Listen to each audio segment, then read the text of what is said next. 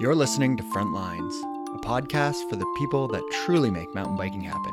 Not the riders, racers, or product designers, but the builders, advocates, and the often forgotten board members of your local mountain bike trail association.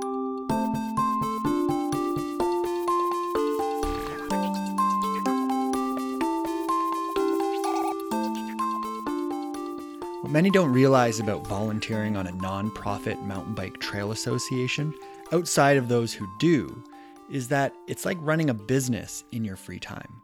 And like any business, it takes a wide variety of skills and abilities from the team that runs the organization. Last week we spoke about what makes a strong board of directors.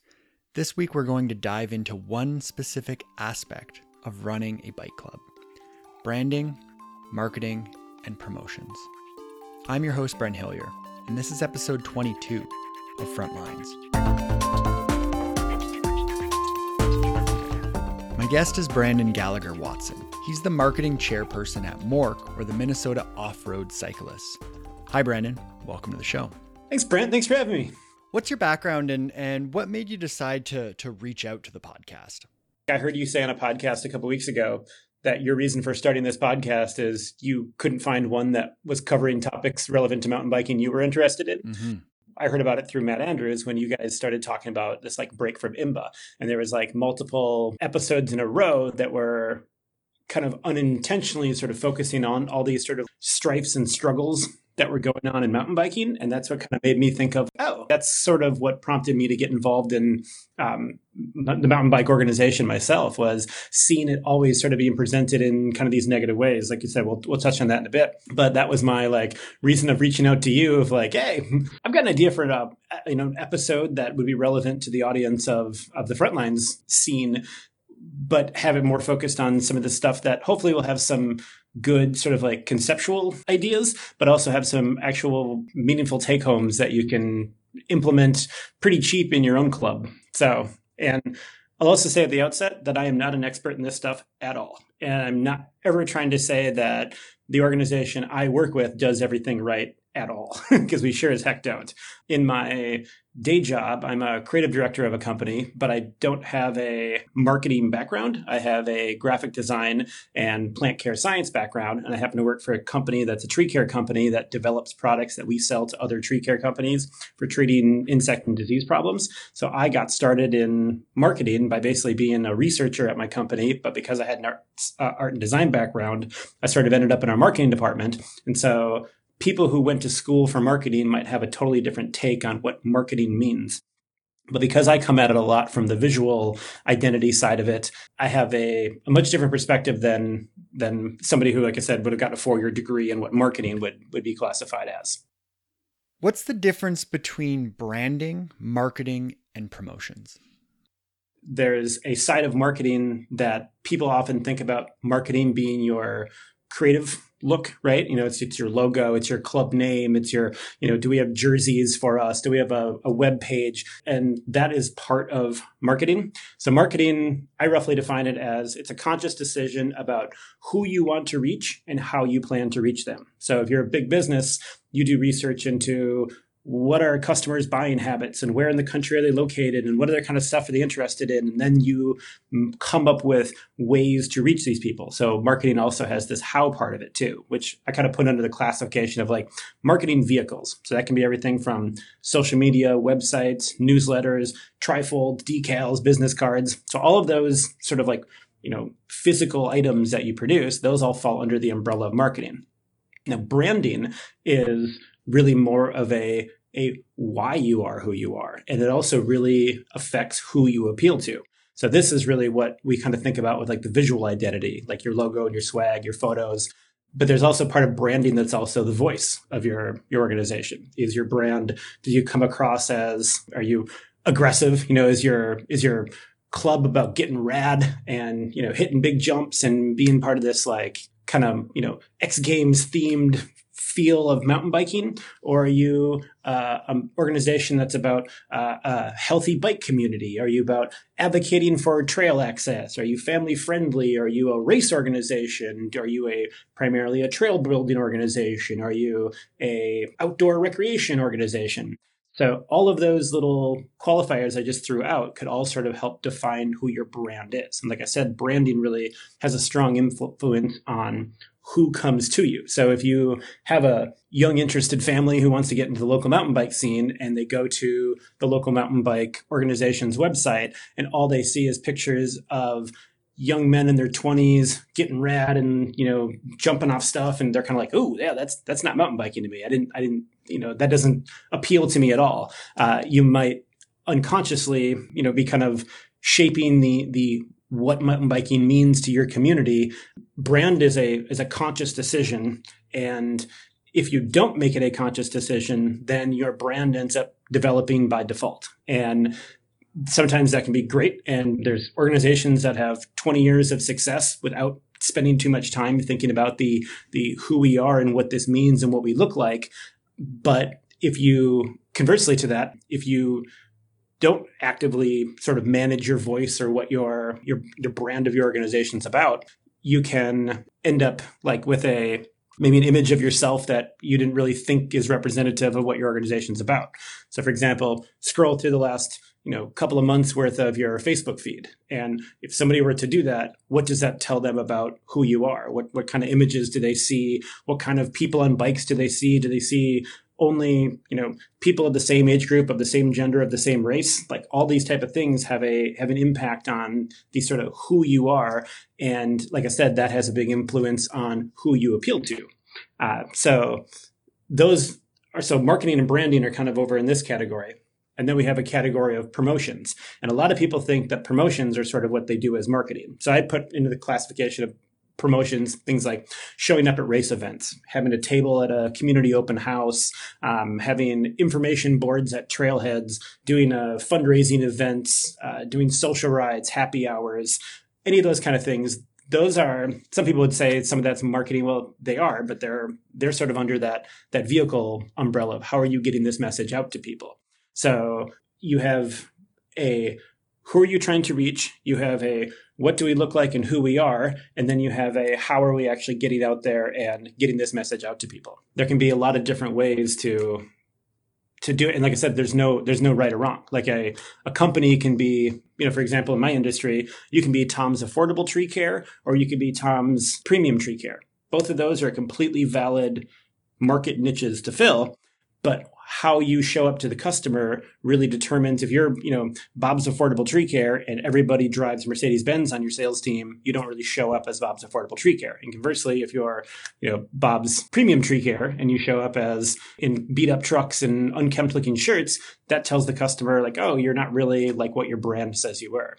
So with a mountain bike group, if you say you're about trail advocacy and working with land managers and developing new trails, but then all you see is pictures of people shredding trails on all of your imaging, then that might turn off a particular land manager who's concerned about this becoming like we're not opening up our park to let you guys basically turn it into a Mountain Dew commercial. So those are the kind of things that, like I said, if you're not actively, consciously managing what your brand is about, some of this stuff can kind of get away from you and maybe, ends up giving an image of your organization that wasn't consistent with who you think you are. And I think we fight a lot of the branding and imaging that the greater mountain bike industry produces with trying to put across this different and unique brand. And so, if you're not actively trying to create a brand that your club can identify with, I guess you're getting kind of overwhelmed by greater mountain biking, right? Which is, and for lack of a better term, that Mountain Dew, X Games kind of crowd, right? That, internet video type mountain bike style. Yeah. To that, when, a couple of weeks ago, you were talking about meeting with the guy from Trek.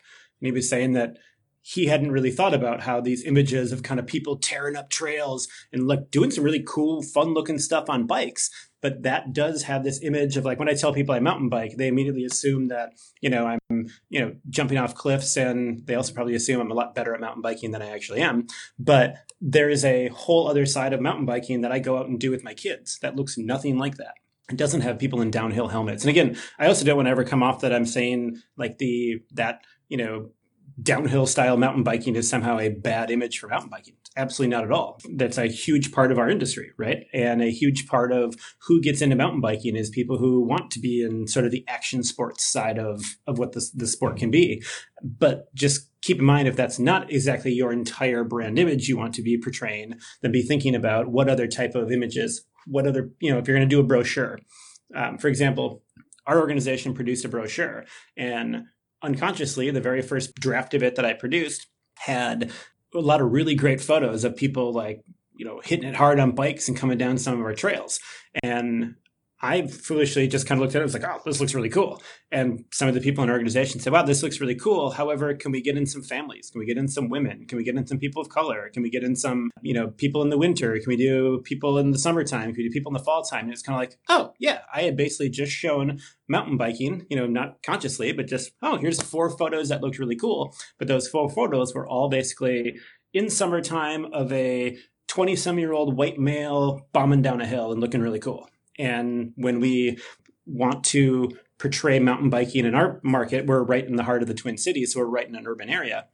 We want to make mountain biking look like it's a accessible sport, whether you're, no matter what color or economic class or style of bike you choose to ride. So we consciously switched out all those photos to basically like a little photo kind of grouping of different people doing different things on bikes with the said families. There's, different genders. There's, different types of bikes in the pictures, different type of helmets, all that kind of stuff that makes it look like mountain biking is a lot broader than my first run at it was sort of portrayed. Now, we've had a discussion before, and you mentioned that there was something else in the social media presence with Mork before you kind of got involved and started working with them. And what was that? I thought stuff was negative and I wanted to get involved with it. But what I was really finding was I followed the group on social media, Facebook in particular, and the 98% of the posts that were happening were all about trail closures. We're an organization that actively closes our trails when they're wet and unrideable. And we didn't have a whole lot else to be talking about at the time. So if you scrolled through like a year and a half's worth of posts, the only things that were on there were the trails are closed. The trails are closed. The trails are closed. And then because of the message always being around the trails are closed, we would always have all the input we were getting from our followers was all about, when are you guys going to open the trails? I can't believe the trails are closed again. Is this thing ever going to be open this summer? And I just sort of felt like looking at the sort of message that was out there was mountain biking looked kind of like a pain in the ass. And it looked like it was always closed and it didn't look that fun because basically all the people who were sort of commenting back and forth had a sort of negative tone in their messaging. And this is where I say, a brand sort of develops by default if you're not actively doing anything about it. So nobody set out to say, I want to do 2 years worth of posts that basically say, stay off the trails when they're wet, damn it. But yet that's what 2 years of posts had come across as, because that was just a default, like, well, every time it rains, let's make sure we put a message up there. So I sort of consciously got involved with the organization to try to change that message, even if we're going to talk about trail closures, that we talk about trail closures not as a mountain bike thing. And this is not unique to our group at all. I see this all over social media. Mountain bikers love to shame the other people who were riding the trails that were poaching them when they were closed. And, there was even people like, actually tagging the actual rider if they knew who it was in the like public post about this. And there's some value possibly in public shaming, but it kind of says, oh, do I want to get involved in a group like this that, is basically literally calling people out for doing stuff like this? So one of the first kind of little social experiments I did when I got involved was make a post that was about trail closures, but it was all about, we need your help educating your friends on why trails are closed. And if we don't have to go back and fix trails that were already built, we can spend a lot more time making you more trails. And that message got like other mountain bike organizations were sharing our post. We had tons of people actually sharing it with their friends. And it became, we're still saying the same message, basically don't ride wet trails, but we'd taken that message from a negative conversation about stay off them or else kind of attitude to a, hey, did you know you shouldn't do this? And help educate your friends. Sharing is caring. If you let people know why this is, we're going to have to spend a lot less time fixing the crap that we already have going. And those are those kind of like little subtle ways that you can change the voice that you're speaking from and turn something that could be you're still kind of saying a negative. You're basically still saying, stay the heck off a wet trail, but you're saying it in a way that doesn't make anybody wrong. It makes it a positive message, and it makes people more apt to share that message because they want to share messages that are more positive. People don't want to share trail closed messages, but you have something about, did you know that trails are closed because of this reason? Then we find we get a lot better kind of positive response to it. So I've really seen, since I've been handling the social media for our organization, we started a few years ago with we had a little under 3,000 followers on our Facebook page. And we just surpassed, I think we're up to like 5,800 at the moment. And I really noticed that kind of as soon as we started changing the message consciously towards a more positive, again, our group is about mountain bike advocacy. And that means getting people excited about biking, making it sound like a fun thing, making it sound like a family thing, making it sound like a community thing. By actively changing that voice on our site, I really noticed an increase in positive message coming into us, a increase in, or I should say, conversely, a decrease in the negative messages that were posted on, when I kind of first started getting involved, you'd post a picture of something that was just somebody having fun on a bike, and somebody would have a kind of crappy comment about what they thought a trail condition should be, or what, this new feature that got built and how they didn't think it was that cool. And I think it's funny because over the last year and a half, I don't think I've seen, literally less than a handful of negative messages come into our organization at all. Now, it's not to say that people still don't have issues with our organization. Again, like I said, I'm not out here saying that we're doing everything right and just do what we do and it'll be great.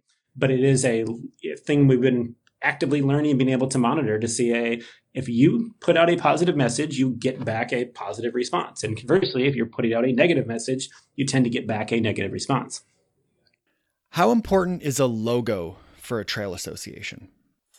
A logo is the most important thing you can have and the least important thing you can have.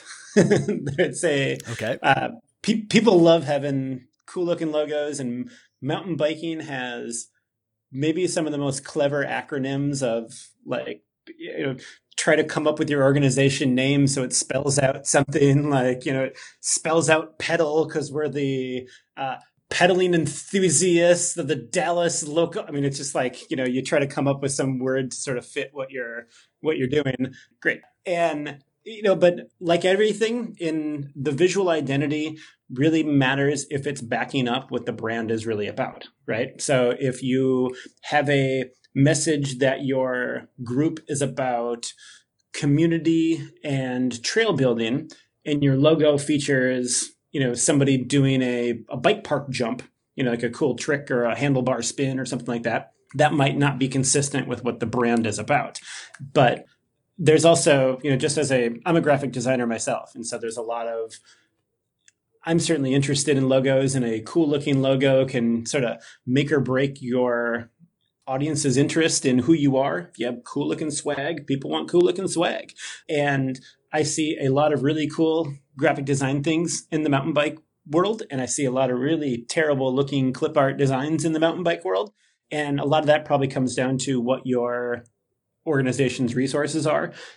If you are fortunate enough to have someone who's a graphic designer who's also an avid mountain biker in your area, they might jump at the chance to design a cool logo for you.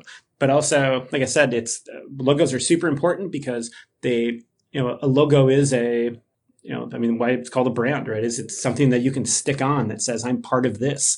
And logo consistency, it's probably one that, is almost just as important as what the logo itself is. And this is probably one that I'm as guilty at of anybody, because I want to do designs that I sort of think are cool. And then I have to step back and be like, all right, does this actually fit in with what we're doing and what our brand identity is and all that kind of stuff? But you can find a good logo makes your, organization look, can make it look professional, which can have a huge impact. And not professional like we're a for-profit company, but it makes this look like we're not just a 7 advocates for the sport who showed up at your community event trying to get a land manager to approve trail building. If you show up with professional looking materials, you have a whole different come to of who these people think you are and what they think mountain biking now looks like. If you have a professional looking brochure with a professional looking logo, you look a whole lot different than, just showing up with a Word document about what you'd like to do for building a trail there. But again, that's absolutely not to say that these things are required. They are definitely a bonus, and a good looking logo can make you look. A good looking logo, let's put it this way. A bad logo has not as much of an impact for you that a good logo would have. And a bad logo doesn't really make or break who you are. But it's one of those when people think about, we need a brand identity, or we need to sort of refresh what our club looks like. You generally start with a logo, and there's nothing wrong with that at all, because a logo really can drive what your social media icon looks like, what your T-shirts look like. If you're going to produce hats, what's your hat look like? So a good logo is scalable. It'll look good whether it's a postage stamp size or whether it's the size of a billboard. It'll look good whether it's an embroidery in one color or if it's in 4-color on the front of a brochure. If you work with somebody who's actually helping you develop a real, functional logo, they'll take all those kind of things into account of what could this look like this. And there can be variations you can use for different applications. But as a designer, I'm biased to say logos are crazy important, but I'm also learned through my years of doing this kind of stuff that really those kind of things are less important than people like to think. Like if I'm building a little pyramid, of priority, the visual identity is the very tip of this pyramid. And that is everything that's supporting that pyramid about what's our brand voice, what's our brand about, what's our organization's core belief, what's our core, if I were to say, I just thought of this as I'm speaking, a tagline is almost just as important as a logo. What's your elevator speech about who you are? Like those kind of things of like our organization, we have an easy tagline where it's gaining and maintaining trails. So that says right there, what do? We advocate to get more trails, and we're responsible with volunteers to maintain the trails that are already built. So now I can say, what does the rest of our material do to support that? Does a brochure I put together on our mountain bike organization, if I don't show trail building in there, then I've completely missed what we actually just said. Like I showed a bunch of people riding bikes. That's not what our group said. Our group didn't say our brand is about riding bikes in Minnesota. Like we're the Minnesota Off-Road Cyclists, but our brand, what our organization is about gaining and maintaining trails. So I got to be conscious about, all right, am I doing enough that shows we gain and maintain trails? Do we show enough trail building stuff? Are we using that as the way to push volunteers? Now, we want to push riding. Absolutely. That's what we are actually out here to do, right? But our organization is about gaining and maintaining trails. So like I said, what my visual identity is, it really doesn't matter in the end if I'm gaining and maintaining trails with a purple logo, a red logo, or black and white, or if there's a person, like a downhill biker on there, or if it's just a cog or a gear or something like that. All of those things are great, but they really don't they don't matter as much as we think they do. It's what's supporting that pyramid is a lot more important to what your organization sort of comes off as. Well, it sounds like it can also help internally as well with, we talk a lot of, in the corporate world, it's all about vision statements and kind of what is your company motto or your vision for the future. And so by having that tagline, it almost would help the board members understand what they're truly doing and what their goals should be aligned with. Totally. A couple of weeks ago, there was a guy from Arkansas, I believe, on your podcast. Mm-hmm, and he said their organization's tagline was playing in the dirt for 20 years, or it was something along those lines. And forgive me for not remembering their exact thing. But as I heard that, I was like, good. That's a tagline that says we're about fun and we're about we're not taking this all too seriously. And that can be that appeals to everyone from a trail builder to a 12-year-old going out with his parents to ride bikes. It's like they have that mentality that we're about fun and playing in the dirt. It's like, boom, now you've got a thing you can build a brochure around that shows people building trails and getting dirty. You can show people like sweating or have like speckled mud on their face from riding hard, that kind of stuff. So whatever your particular message is going to be, that's to me more important than the visual identity. And like I said, that's almost hard to say as a guy who's a graphic designer and really obsesses about the visual identity of stuff. But I really feel like if in the end, like if, Mork right now uses like a bluish color as sort of our base color. But if we switch to a pink color as our background, it doesn't change at all the who we are, right?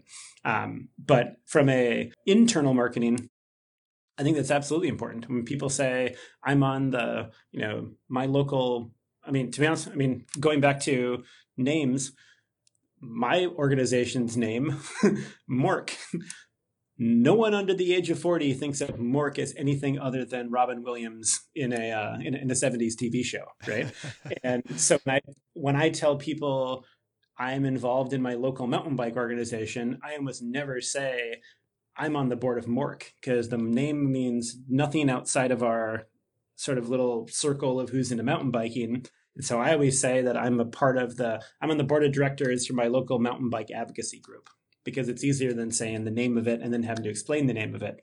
And there's other names out there that are great acronyms. And again, I'm not dissing the name of my own organization. I don't want to come across that at all. But you guys got to be realizing like, oh, if I'm doing my elevator pitch to someone, the name of my organization doesn't even matter. What we're doing is I'm on the board of directors for our local mountain bike advocacy group, and we're into gaining and maintaining trails. So it's like the name of the organization doesn't really matter. The look and feel of it doesn't really matter. It's what are we about? And if I can say that in one sentence, then the rest of these pieces that I'm started putting together kind of fall in line naturally and kind of help tell that story.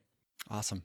Let's say an organization maybe has the capacity or they want to start that process of let's, as an example, let's say redoing their logo, or maybe creating a logo for the first time. Maybe up until this point, they've only had, a photograph of somebody riding or people building trails, or a photograph of a shovel or something on their Facebook page.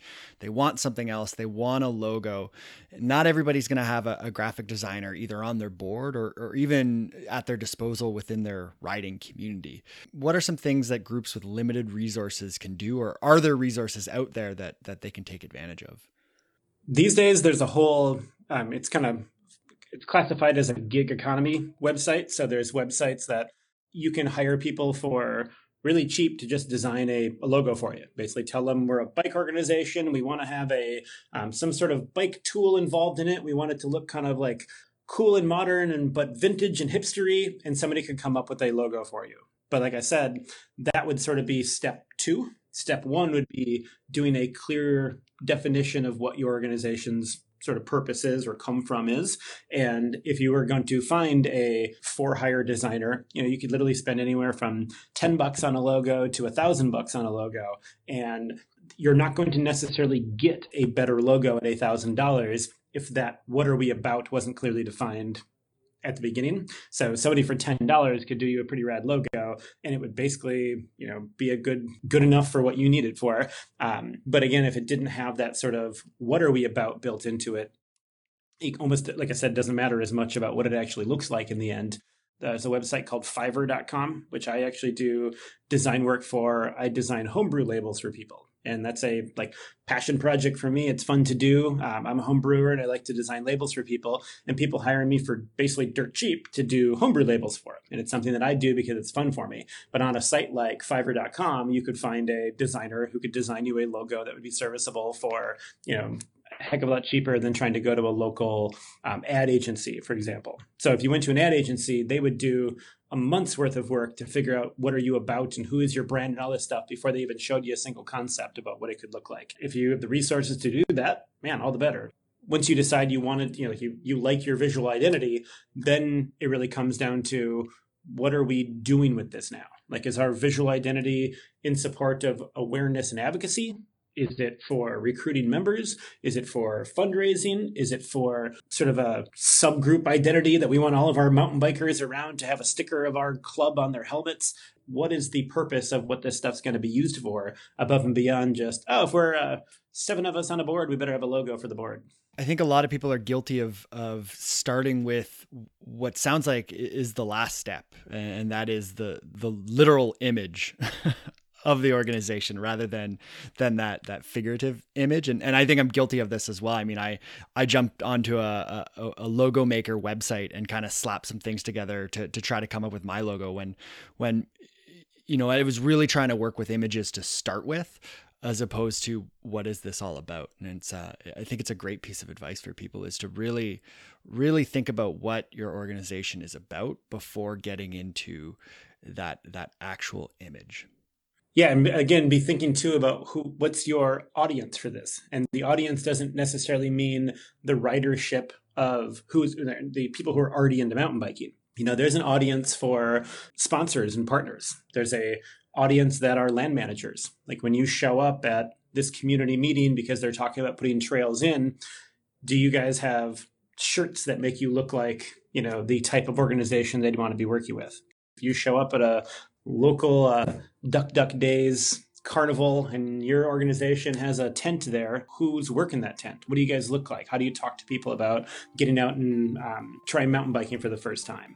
So those are a bigger part of what your brand ID is and what your club is sort of being in your market, I said, rather than worrying so much about what the visual side of it looks like. Awesome. Well, Brandon, I want to thank you for taking the time to chat with me. I really appreciate it. It's been a pleasure, Brent. Thanks, man.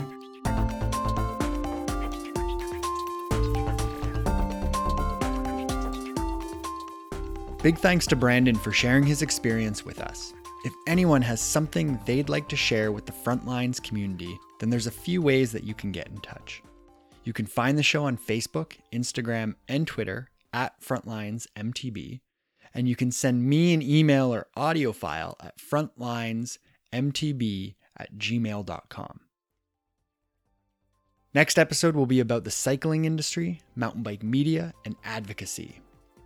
Thank you to everyone who has contributed to the episode. I've got a few more interviews to record over the next week, but it's still not too late if you want to add your voice. You have until August 13th to reach out. Don't forget, support the show via PayPal. You can find a link in the show notes, as well as links to the Minnesota Off-Road Cyclists.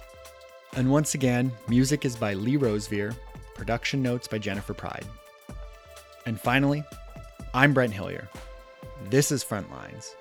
Thanks for listening, and happy trails.